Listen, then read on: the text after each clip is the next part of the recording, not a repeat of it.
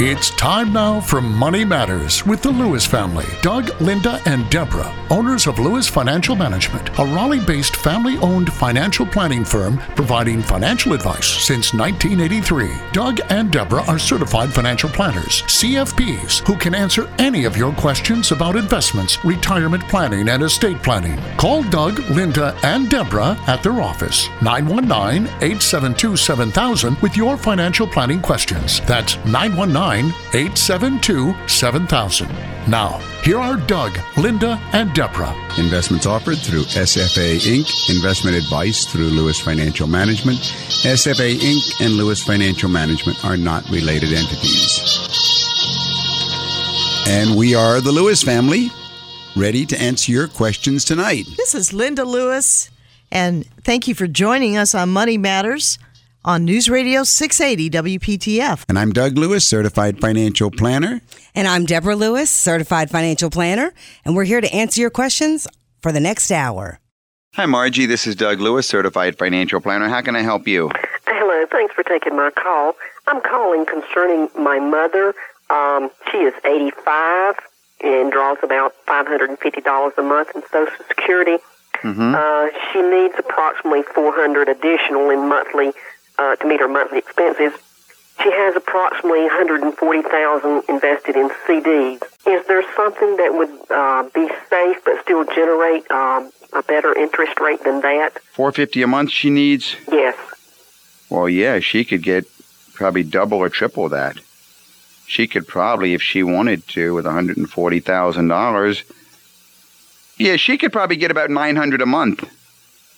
And how so? Well, here's the way to approach it, Margie. You say she's 85 years old? Correct. Okay. And is she married or is she widowed? She's a widowed. Lives at home. Lives at home. By herself or with you? By herself. What else does she have besides the $140,000 in CDs? She owns her home. She owns her home. How much is her home worth? Probably $90,000. $90,000. Anything else, or is that it? That's it. Okay, so she's got a modest set of assets. You know, and you have to think of your mom first before thinking of you guys and your inheritance. You know what I'm saying? Yeah. So I'm going to tell you how to think of her first. At age 85, it's not likely we're going to give your mother 15 years of life expectancy. You see what I'm saying? Yeah. Now, maybe she will have it. You could take out $1,500 a month, and if those funds never, ever grew at all, then you'd last 8 years. She's not going to be able to spend that, is she? No. So therefore, you could put it into a conservative portfolio of funds. On the other side, what's probably going to happen is the $140,000 is going to give her the extra $450 a month that she needs, and over the next 8 years, it would probably end up being over $200,000. So you're saying mutual funds? But you don't want to do this on your own. You want to meet with a certified financial planner to help you select the kinds of mutual funds that are suitable for her. I see, something that would be safer. Yes, in other words, mutual funds are sort of like wives. When you go out to get married, now you wouldn't know that, you're a woman, but when a man goes to get married, he can choose all kinds of women to marry. There are some that are riskier than others. I happen to pick a winner, okay? Why, thank you, dear. Some guys, they do it another way. They go ahead and try to get the flashiest thing in town, and they're going to go ahead and the wild and the crazy. That's high risk. That might work, but it might not work. The same thing with mutual funds. Mutual funds don't have to be real risky. There are conservative mutual funds also. Appreciate your help. Yeah. Well, listen, if you would like some help personally, call my office during the week. That number at the office is 872-7000. That's 872-7000. And we'll see about setting up an appointment to meet with you or have another financial planner meet with you and show you how to actually do it step by step if you like. Thank you for your help. Yeah. You're welcome. Take care, Margie, and write down your questions and have a good day. Thank you. Bye-bye. Maybe we could go over some of the basic financial planning issues that some people wonder about. For example, how much should you have in your emergency fund? Some people wonder, how much should they have? Sometimes I get people that call in and they've got $60,000 in their money market. Or they have maybe $20,000, but they're not, how do you calculate? That's a great question, Linda. As a matter of fact, many people don't even have the concept of an emergency fund. Some have no money in money market, and some have far too much. You're right. The key is to determine an emergency fund. And that emergency fund is simply money that you're willing to leave earning virtually no interest, 2.5%, 3% interest, but it's there for emergencies only. That's usually supposed to be a multiple of living expenses. In other words, if we have computed the client's living expenses to be $3,000 a month, then we should have a multiple of that $3,000. For example, if they are young, 2-earner income, no children, I would take 3 times that multiple, or a multiple of 3 times that factor. So 3 times 3 would be $9,000, maybe at the most $10,000 in a money market account just for emergency. That would be their emergency fund. On the other hand, if a client is retired, then I would take a multiple of 6. I would have 6 months of emergency. So if it was $3,000 for the retired couple, I would keep $18,000 in an emergency fund. Any more than 6 months is usually too much, and any less than 3 months is usually too little. So you're saying have that emergency fund in a liquid account, like a money market account or a savings account? Well, the term liquid, Linda, is broader than money market. Liquid investments are available too, like stocks and mutual funds, but that's not what I'm talking about. I'm talking about liquid accounts where the value can never go below $1 a share, such as a savings account, a checking account, or a money market account. Okay, so 3 to 6 months of living expenses. All right, well, that sounds good. Then everybody should make sure that if they have too much, that maybe they need to do something with that excess, right? That if they have more than that amount, then they need to be positioning their money to where it's growing for them. If they have less than that amount, then they need to make sure before they do any investing, they build up to a multiple of between 3 and 6 months. And if any of our listeners need some information, you can call me at the office at 872-7000, 872-7000, and we'll be happy to send you some information or give you the instructions on how to set this up. Well, that's one of my favorite topics, how to get started.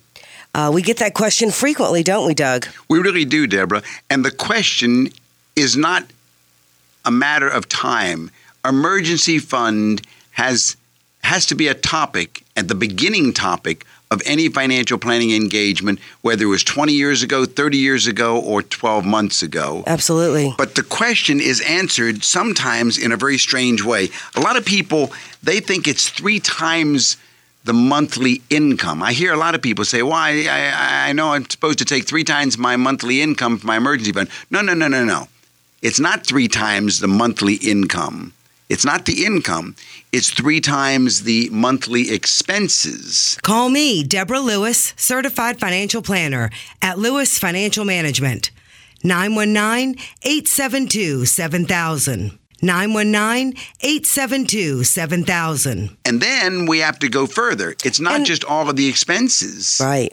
Yeah, it's not a matter of saying, well, I spend $120,000 a year, therefore divide that by 12 months. That's $10,000 a month, so I need $30,000 in an emergency fund. No. That's not the right way, because your expenses break into categories, don't they? They do. And you're going to have expenses that you pay on a regular monthly basis. Right. I usually coin those as ones where we know we're going to get 12 bills a year.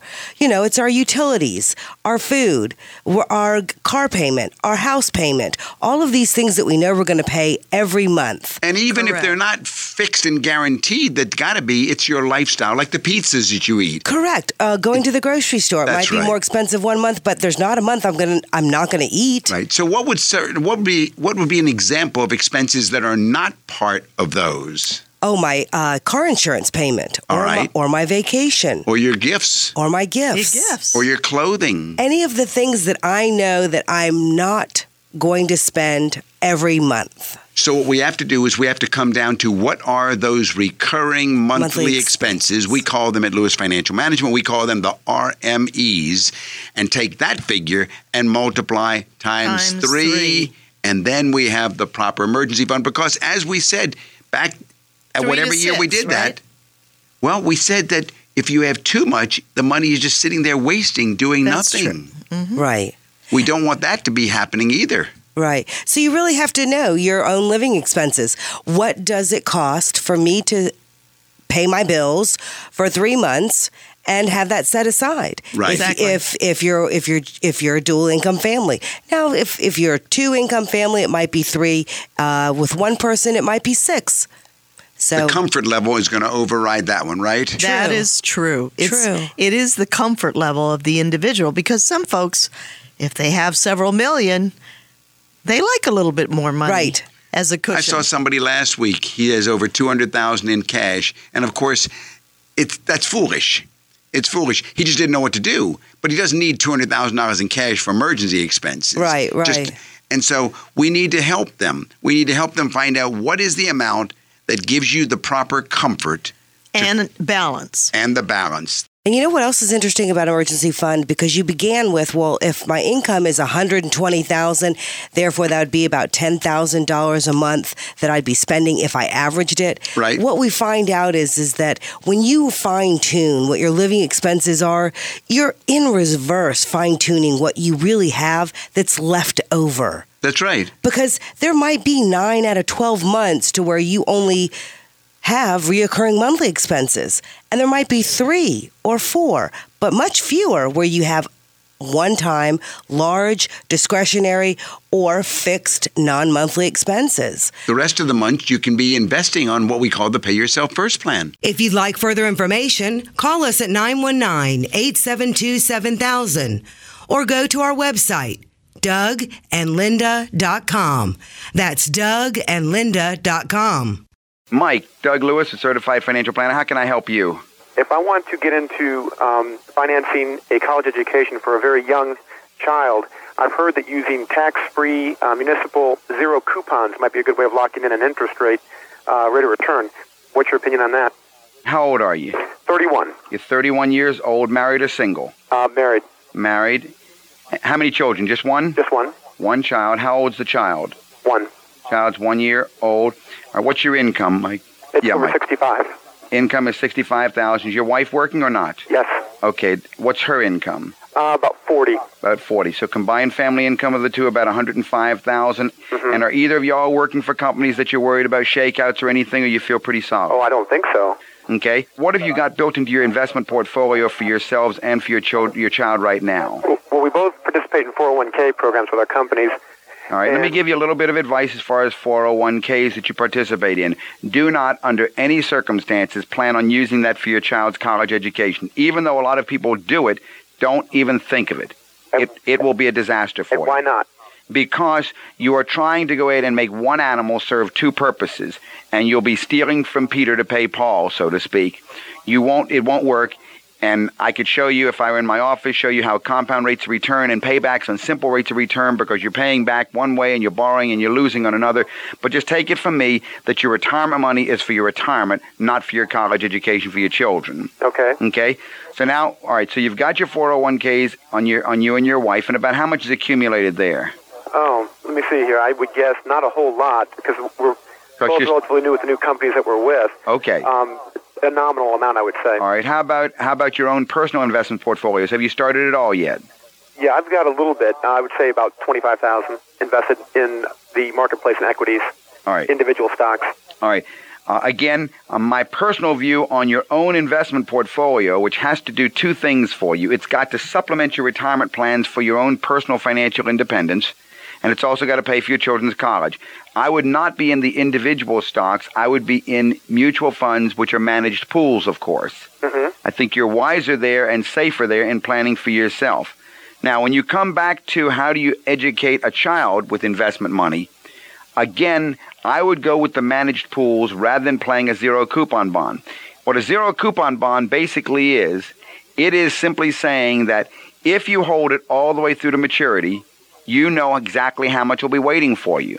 Right. Well, what you're giving up there is the very thing that you're looking for, and that's what we call compound interest. The compound rate of return, which is what Einstein called the 8th natural wonder of the world, is where money grows on top of money, grows on top of money. But a zero coupon bond has no compound return. It's simply going to go and do all the way exactly along a straight line curve. Okay. With $105,000 income, I would look for maximum growth. I'd take the volatility. I wouldn't worry too much about, trying to be super conservative, which is really what you're doing there. The tax benefit is that's a little icing on the cake, but you'll lose if you go ahead and use any numbers. You could get a pure growth fund, as a matter of fact, and have no dividend income, and all you'd be paying tax on is the gain. You see what I'm saying? Right, so you would put the money in some kind of... With a 1-year-old child, if I were you, with the numbers you've given me, I'd have it in an international growth fund. You've got lots of time on your hands. You've got 17 years. That's a lot of money to give up by taking maybe a 5% compound hit, which is what you'd be losing.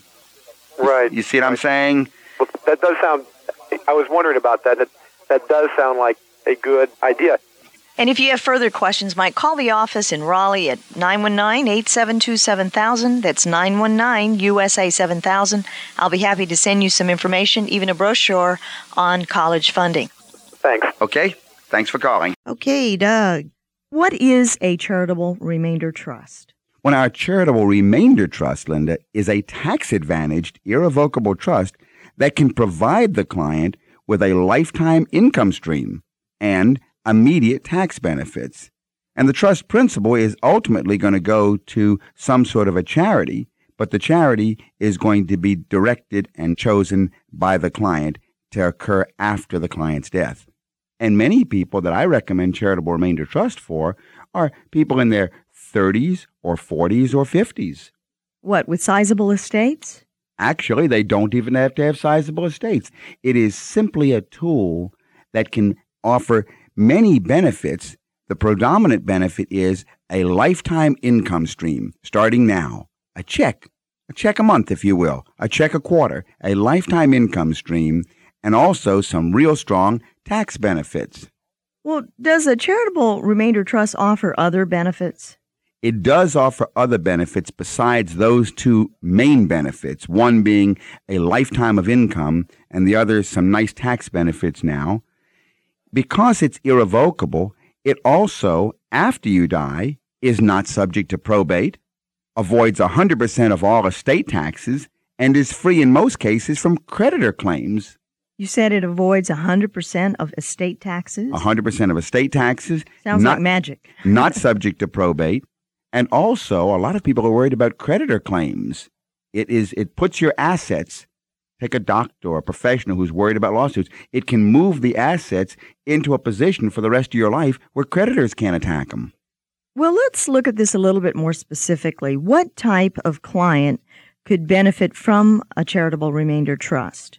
Well, first type of client that comes to my mind, Lynn, is a client with what we call highly appreciated assets. That's fancy language for anything that's grown in value. Maybe it's a farmer who's got a piece of tobacco land and it's grown in value tremendously, much more than he paid for it 20 or 30, 40 years ago. It could be a man who's got a stock portfolio or a woman who's got a stock portfolio and it's grown very high. It's called highly appreciated assets, and they want to increase their income. They want to reduce their income taxes. And at the same time, they're afraid of paying the capital gains tax, and they're worried how to go ahead and shift it from something that's not producing much income to something that is producing income and avoid all of the capital gains tax. That type of person is the first one that comes to my mind. Well, how soon will the charitable remainder trust generate income? If you wish, the charitable trust can actually begin paying you almost immediately and can go on for quarterly payments or semi-annual payments. Most of the ones that I set up for clients and that I recommend, Lynn, pay quarterly for the rest of the clients' lives. Okay. Now, can the income that's generated pass to the children or others? Yes. As a matter of fact, a charitable trust can provide income for the client's life plus another 20 years. That's the maximum you can get. Another 20 years to the children or to anyone else after the client's death.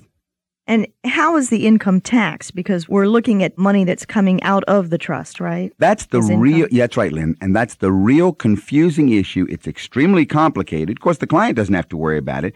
But on the other hand, it is the real sizzle to a charitable trust. The income is called four-tier accounting income. And the income earned inside this trust and then paid out to the client is paid out first as ordinary income, and then second as capital gains income, and then third as tax-free interest income, and lastly, return of principal income.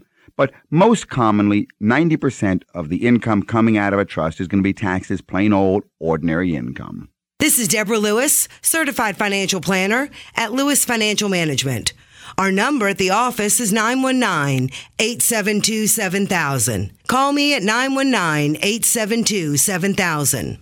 Well, this is a wonderful strategy for someone. Didn't we have one listener who had a situation where he had inherited a sizable amount of stocks from a relative? Mm-hmm. And the thought of having to sell these stocks after many, many years of ownership, and, of course, it was gifted to him before his relative's death. But the thought of cashing in these stocks was a monster problem with taxes, right? He was scared. He was in the stock market. He was scared. Didn't want to stay in the stock market. It was too high. Wanted to get out and move into something more conservative. But his accountant had told him, if you do, you're going to have to pay such a big hunk of capital gains tax because it's made so much profit for you that you can't come out. So he was just stuck as far as he was concerned. You're right. That's a classic case, and that worked out beautifully in his case. Because he did gift the stocks into the trust, Into right? the trust, and yet he kept control of the trust for the rest of his life. He will control this thing. But in addition, he also got a tax deduction for doing it and then got to sell the stocks 100% tax-free of capital gains tax. Well, how is the tax deduction calculated? Well, now, for moving the money into his own trust, there's a special IRS formula used to determine what's called the future value of a present gift. And this formula takes into account the present value of the gift and the donor's age and the income payment that he selects that he wants to have back to him. And then this criteria determines the value of the gift received at some time in the far distant future by the designated charity. And that's the tax deduction that you get for doing it today. So you get the tax deduction, but you also get the benefit of, if you invest that money within the trust, avoiding all the capital avoiding gains the taxes. tax, and you get all the income. Okay, well, that's great. And are these contributions to the charitable remainder trust revocable? That's the kicker, Lynn. They are not revocable. Since the IRS allows the avoidance of all capital gains taxes and also gives you a current, that's this year, charitable tax deduction, there must be an irrevocable guarantee that the gift will be received by a qualified charity sometime in the distant future. Can more than one charity be named as a charitable beneficiary of a charitable remainder trust? Lynn, the beauty of the charitable remainder trust, and a lot of people don't realize this, is you can set up one of these trusts. You can designate that you're going to control this thing for the rest of your life, and you can even say that the charity that you identify can be changed also. You can change your mind 1,000,000 times during your lifetime and keep changing charitable beneficiaries or add different ones on. It doesn't have to be one. It can be changed many times, and there is nothing that can't be changed as long as they still qualify as charities. Well, what assets can be transferred to fund the charitable remainder trust? Actually, Lynn, most any asset that doesn't have any mortgage or any debt on it can be transferred to a charitable remainder trust. There is caution and assistance that's recommended in transferring assets like real estate and closely held stock of businesses. That's another one that's a really wonderful idea. It's a way to pass your family business on and avoid the capital gains tax. But when you're dealing with those types of things called hard-to-value assets, you really need to work with a professional to make sure that it's done properly. But basically, any asset can be transferred as long as it doesn't have debt. Can only a portion of a particular asset be transferred into the charitable remainder trust? It can. You don't have to transfer the entire thing. This can be accomplished with the charitable remainder unit trust, and the client can choose to fund only part of the asset or the assets into the trust, and then later on can start adding a little more. You don't have to do the whole thing now. You can say, well, I think I want to move some into my charitable trust now, and then add more. What about being a trustee? Can a client be his own trustee? Actually, that's the real strength that not many people are aware of. A charitable remainder unit trust, of course, like any trust, is controlled by the trustee. But yes, you, the donor, can be your own trustee.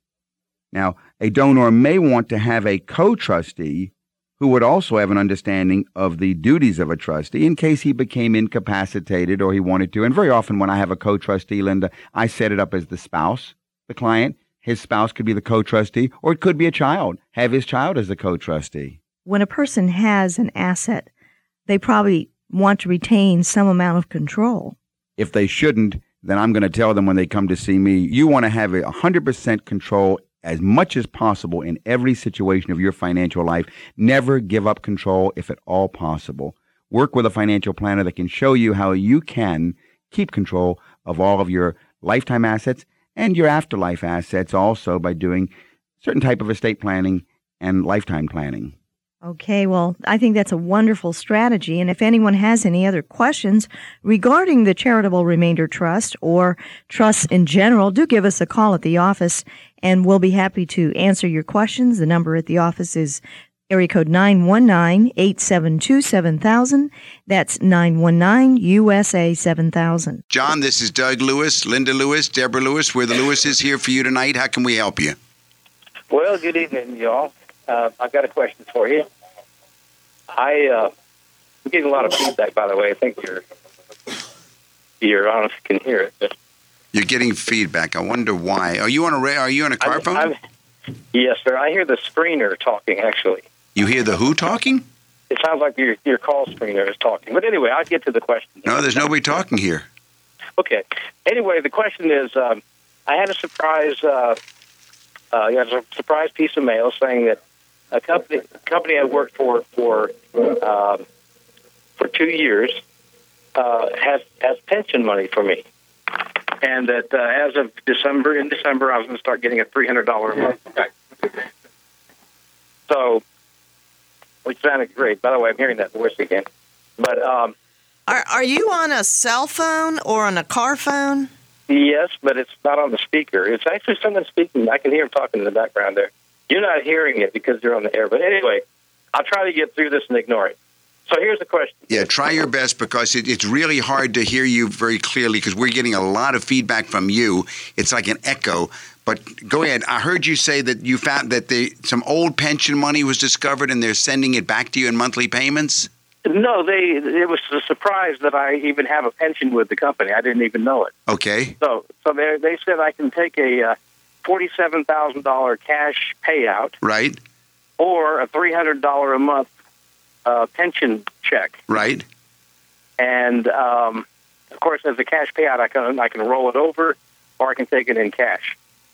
So the question is, what should I do with it? All right, well, tell me a little bit about yourself. I think I know where I'm going to go on this, but tell me a little bit about yourself. How old are you? You said it's John, 63. Right? John, you're 63. Yeah. All right. You married or single? Married. All right, you're married. Are you retired or working? Retired. Your wife working or retired? Working part-time, retired. Okay. In terms of y'all's income, you're drawing Social Security now? Yes. Okay, what's your Social Security income you're getting? About 17, 20. About $17.20 a month? Yes. All right. And how about your wife? Is she drawing Social Security yet? No. Okay. What does your investment portfolio look like on the non-retirement side now? It's about $500,000. All right. So you've got $500,000 in non-qualified money. And then what about in your 401k, IRA, or all of your retirement monies, your qualified money? The 401k, I've just got a small 401k because it's already been rolled out. I've already rolled out of the 401k. Right. And I can't give you the exact numbers. It may be around $700,000. Oh, okay. Call me, Deborah Lewis, certified financial planner at Lewis Financial Management. Call me at 919-872-7000. 919-872-7000. Here's my answer. You do not need to try and get a guaranteed annuity payment, which is what they're offering you.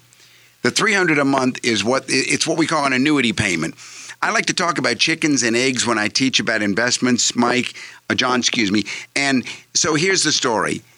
If the investment is your chicken and the income is your egg, an annuity is where you give your chickens to an insurance company and then they give you eggs, but they keep the chickens. Your chickens here are $47,000. They're saying that if you go ahead and let them have the $47,000, they'll give you $300 a month. Yeah. Well, you don't need that. You've got $1.2 million in investments. From your $1.2 million, you certainly can draw enough to go ahead and support yourself, correct? Yes. Right. Matter of fact, if you were one of my clients, we'd be able to get you probably over $50,000 a year in income. And so with that kind of income available to you, plus your Social Security, take the $47,000 and roll it into your IRA tax-free. Now you keep the chickens and you keep the eggs. And guess what? When you die, that money passes to your children. It does not on the annuity side. If you get the $300 a month, it doesn't go to your kids. So don't disinherit the kids. You don't need to disinherit them. Keep your chickens and the eggs, and that way you get the best of both worlds. Does that make it all sense to you, Mike? John? He keeps calling you Mike. Your name is John. You know why? Mike was the previous caller. That was the one on the zero coupons. Okay. That was the CD caller. All right, John. Well, Perfect sense. Yeah, congratulations on the surprise pension. Yeah, what a shock. I only worked for them for 2 years. Yeah, I think that's wonderful. You're the second person who's told us that in the last week. Isn't that funny? Somebody else told us the same thing. Yeah, something very similar. That's weird. That's wonderful. That's a gift. Yes, Yeah. absolutely. My wife does want a new kitchen, though. Huh? Well, I tell you what. You come in to see us. Write down our office number. My office number is 919-872-7000. I will show your wife how to get her kitchen and keep the $47,000 and go ahead and leave it for the kids. You can have all of those things together. It's not too hard. We'll call you next week or this week. Sounds good. Thank you very much. And thank you so much for calling, John. You have a wonderful week. You too. Bye-bye. Thank you. Okay, bye-bye. You're listening to Money Matters with the Lewises on News Radio 680 WPTF. What's new in the world of estate planning? Well, Doug, how does a living trust work? Well, just like a will, a living trust will enable you to control the distribution of your estate. It also enables you to reduce or avoid many of the fees and the taxes that will be imposed on your death. Isn't it true also that a living trust completely avoids probate, so that your estate would be available to your heirs immediately upon your death without delays or expensive court proceedings that accompany the probate process? That's correct, isn't it? That's right. What is a trust? Well, a trust actually, Linda, is a legal arrangement under which one person or institution controls property given by another person for the benefit of a third party. The person giving the property is called the trustor. The person controlling the property is called the trustee. And the person for whom the trust operates is called the beneficiary. Now, a living trust is simply a trust that's established while you're alive. A trust that's established at time of death is called a testamentary trust. Okay. So before you panic at the thought of giving up control of your assets to a stranger, remember this, that you are allowed to be the trustor, the person giving the property, and the trustee, the person controlling the subsequent trust. This means that you can maintain full control over all the assets that you place into the trust, right? Right. You don't have to panic about giving up control. Exactly how does it work? Well, when you set up a living trust, you transfer the ownership of all the assets that you want placed in the trust from you as an individual to you as trustee of your trust. Legally, your trust owns the assets with you as the trustee. With the assets no longer in your personal name, guess what? There's nothing to probate when you die. So you save a few dollars, right? And since you are the trustee, you maintain full control over the assets within the trust. You can buy or sell as you see fit. You can even give away assets. Trusts have been used for decades, and establishing a trust is almost always less expensive than the alternative, which is going through probate. Going through probate. Yeah, there are some disadvantages, but I agree that a living trust for many people is an ideal vehicle. If you'll call the office at 872-7000, 872-7000, I'll be happy to send you some information. You're listening to Money Matters with the Lewises on News Radio 680 WPTF. If you would like to schedule an appointment, call us at Lewis Financial Management, LLC during the week, and we'll be happy to schedule an appointment for you. And we will be also, if you schedule an appointment, we'll be giving you one of 3 books, either The Wealthy Barber, Simple Wealth, Inevitable Wealth, or The Middle Class Millionaire. Well, Doug, Linda, revocable trust, that's a heavy topic, one that is probably frequently thought to be so complex. Doug, what are some of the reasons that you like people to think about revocable living trust for themselves? Okay, revocable trust while you're alive to protect yourself if you become incapacitated. So if you become incompetent or certain things where you can't handle, I like the living trust that are revocable because you just never know what's going to happen. But there's another kind of trust, a living trust, which is irrevocable. Oh, so when would you want to have an irrevocable living trust? When you're trying to save taxes for a specific reason while you're alive, such as a charitable gift, or you want to sell a piece of property and pay no capital gains taxes, or, oops, looks like we got a call coming in. Let me take Mark's call, and I'll come back to this question afterwards, Deborah. Very good. You're listening to Money Matters with Doug, Linda, and Deborah Lewis.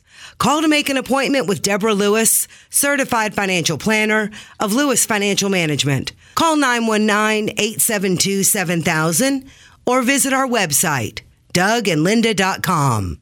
Hello, Mark. This is the Lewises, Doug Lewis, Linda Lewis, Deborah Lewis. How can we help you this evening? Hello, how are you? Hi, Mark. Well, here's my question. My wife and I have a friend of ours who has a 16-year-old daughter who started working part-time, because she's in high school naturally, and she's picking up every extra hour she can to work. Now, she's also taking personal finance classes in high school, and considering it's government education, I have very little faith in that. But it's still a good step. She asked me yesterday, what are some good web mechanisms or tools that she can put money into, little bits here and there, to start saving for retirement? Certificates of deposit or savings bonds, or should she actually open up a stock money market account where she can sit and just put money in and actually have good control over it?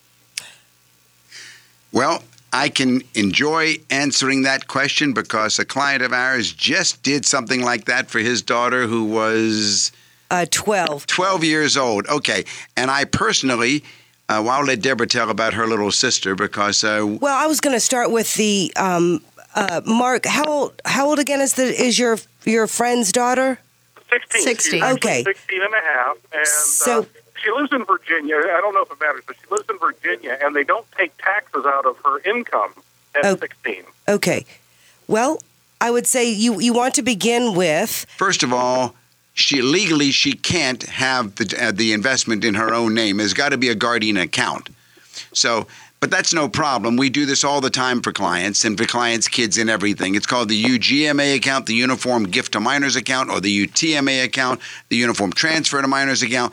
That's not the question. That's just the account that's there. The father signs as the custodian or the guardian, and then the money goes in. But I love the idea of her putting the money in on a regular basis because, indeed, if she does, then she gets the ability to compound. And obviously, well, maybe not so obviously, the first things that she suggested, a CD, that's an absolute disaster. She should definitely not do that because that's just not suitable for a young one at that age. I would definitely say that she should be in either a growth and income mutual fund or a growth fund. They let you put money in on a regular basis, sometimes as little as $50 a month. And if she leaves it there, or develops the habit of putting it in on a regular basis and leaving it there, as I started to say, my youngest daughter, who started when she was, golly, how old was Naomi? Easily 14 years old. 14, and she's now in her mid-30s. It's a wonderful thing to see it happening because not only does the money accumulate and grow and compound, but the habit is most important. It's the financial habit. So I would say she should be in a growth fund or a growth and income fund, and almost all of the mutual fund companies will allow them to do it. It needs to be in a UGMA account structure. If you hear something tonight that sounds like your situation, call us. Set up an appointment. We can help you. 919-872-7000. 919-872-7000. Okay, great. Does that answer the question, Mark? Yeah, it actually does, because I know her mother and stepfather would be more than happy to set something like that up. Now, would that be an opportunity for them, in conjunction with what you were just talking about, to set up a living trust and move her as trustee of the trust when she turns 18. No, sir. No. Two entirely different topics. But what I would say is if she is, if she or you or the parents would want a little more information specifically about this situation, give us a call, 919-872-7000 during the week, or 919-860-9783 tonight. Oh, actually, well, that No. Call at the office better. Yeah, that would Call make at sense. the office, Sorry yeah. about that.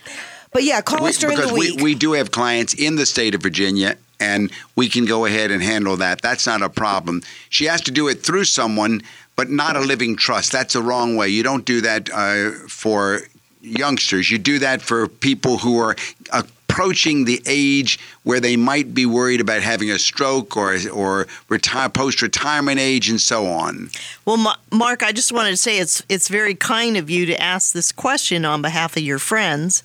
And I think it's wonderful that young people, take time in their young lives and learn the value of a dollar and have opportunities to work at such a young age, but also to learn the discipline and the habit of saving. This is Deborah Lewis of Lewis Financial Management. Call us at 919-872-7000 to set up an appointment to speak about your situation. 919-872-7000. Well, what's new in the world of cash flow planning? Well, Linda, Doug, whether it's early in life, during your career, or after the death of a spouse, you really need cash flow planning. Yeah, actually, over my career, I've met with women who have lost their husbands, and because they were never really involved in the family finances, after her husband has passed away, she was overwhelmed. Now, I will say this as an aside, women tend to deal with spousal loss much better than men.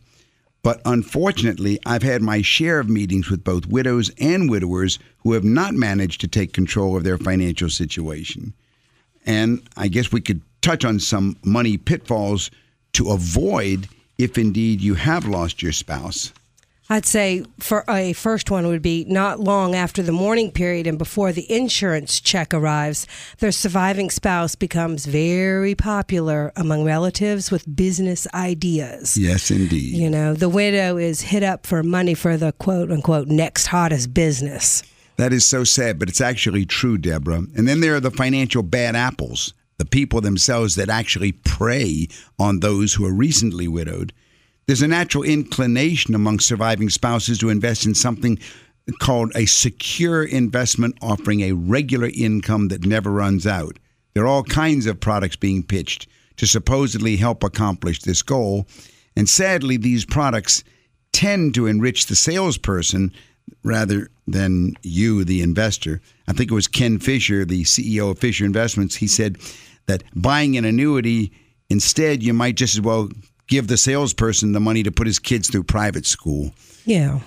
It's just a sad thing that there are those who prey upon the widows with this aspect of a secure income. Is that because of the commission that the person gets? There's that, and the annuity sometimes is the worst investment. There are other ways to get secure, to get a secure income stream rather than giving up your principal, giving up your investment. Right. That's Frequently, it's just the wrong investment. Upon receipt of a large sum of money from an insurance policy, do nothing with the money for 3 to 4 months. I believe we should always follow that principle, advising our clients. If you need help, call me, Deborah Lewis, 919-872-7000. 919-872-7000. Just stick it in the bank. Right. Don't make any rash or impulsive purchases or even purchase investments until you, whether you're a widow or a widower, until you feel like you're in control and you're making rational decisions. That's right. We've seen many instances where a surviving spouse receives a large death benefit and then squanders it immediately, by buying all these things that were quote unquote needed to be bought. Or they may even just give overly large gifts to the children to try and help them out.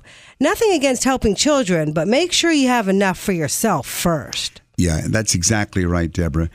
Before making any investment or gifting decisions, it's important to figure out how much money is needed on a monthly basis. Wait a few months to try to determine how much money that you need to live on.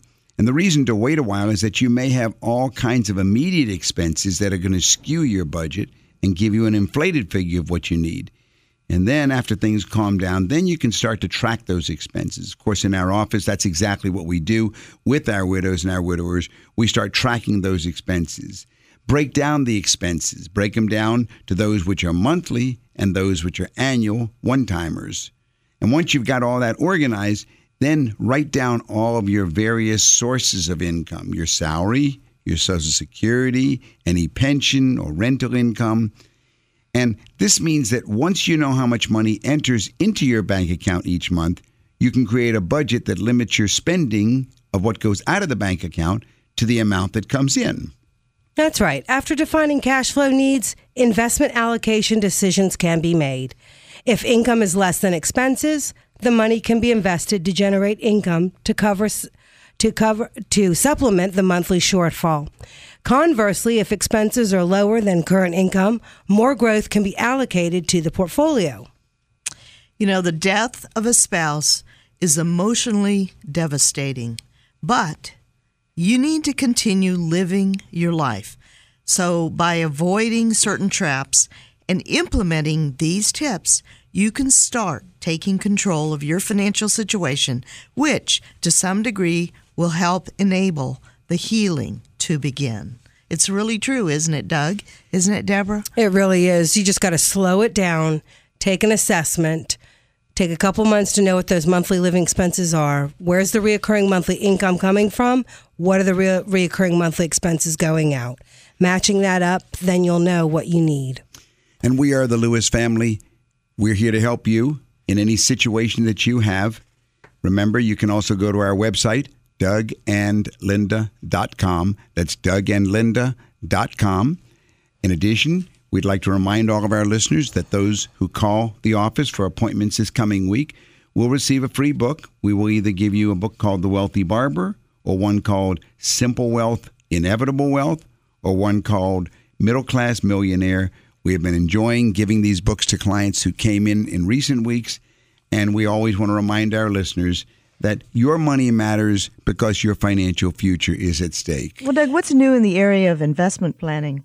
Well, investments, of course, are always the hot topic in people's minds. I think a lot of people are really asking a lot of questions about mutual funds, wouldn't you say? Yes, indeed. There are 10 questions that people often ask about investing in mutual funds. 10 questions. Yes, okay. Indeed. And one of the questions is, why do mutual funds make sense for so many investors? Yeah, I guess that's the basic question people have. Why does it make sense for so many? Well, you know, Lynn, mutual funds offer some distinct advantages, don't they? They certainly do. And whether your goal is a comfortable retirement or education, travel, a new home, or simply to accumulate money for a rainy day, there are mutual funds that can help persons achieve these objectives. I guess the first advantage that mutual funds offer is professional management. They offer the ability to go ahead and have a professional manager, right? Right, and diversification is another advantage. And of course, quick access to your money. And the last thing is there's a wide range of convenient services. So I guess those are the real reasons that draw most people to mutual funds. Of course, after you get into mutual funds, the question then is, what kind of choices do you have? What are your choices? Well, mutual funds generally fall into four main categories. There are funds that invest in stocks. There are funds that invest in bonds. And there are funds that invest in short-term money market securities. Right, and it's all kinds of combinations of those. Basically, once you get past your money market funds, you can move into your different kinds of bond funds. Now, we've got the intermediate-term bond funds, right? Yes, and we have the long-term bond funds. And then, of course, we got the high-yield bond funds. Those are also known as the junk bond funds. And then there are balance funds and equity income funds. Right, and then there are growth and income funds. And growth funds. Right. So you've got lots and lots of choices, which is the second question people ask about mutual funds. What choices are available? The third question that people often ask about mutual funds are, which funds are right for me? I think that's a very common question. If you're not asking it, you ought to ask it. What funds are right for you? Well, you have to ask yourself some other questions. What are your goals? Call me, Deborah Lewis, Certified Financial Planner of Lewis Financial Management, 919-872-7000. 919-872-7000. Yeah, people do need to look at what are their goals and what is your time horizon. Right. Your goals, your time horizon, and also, Lynn, what is your risk tolerance? exactly, what's your risk tolerance? How much fluctuation can you stand? What's your stomach going to say when things go up and down?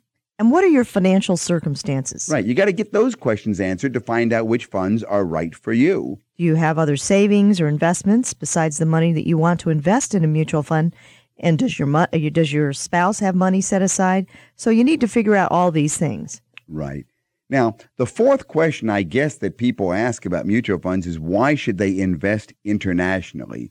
Because mutual funds invest outside the United States as well as inside the United States, and the ones that invest outside the U.S. offer investors a number of advantages, right?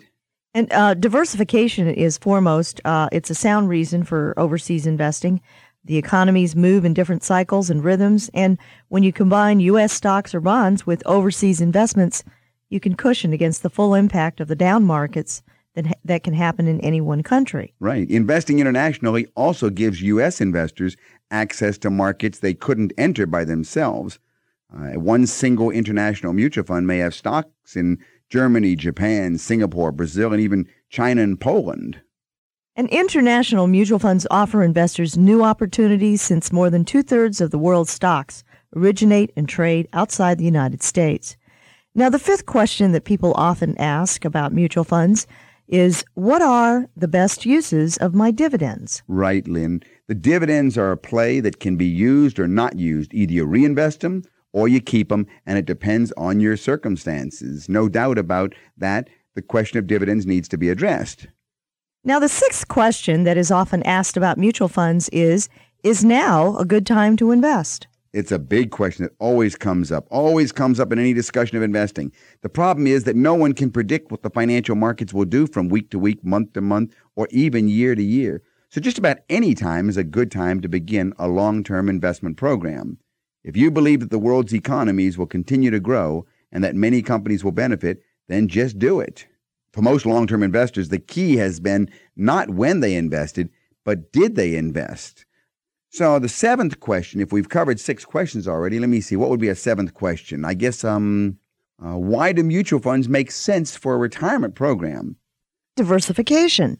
If you own a diverse mix of assets, it's a good technique to manage volatility, and that's especially important when it comes to retirement assets. Right. Now, the 8th question, I guess, that people are going to ask, if I could come up with a question, would be how I can use my mutual funds to customize my financial plan.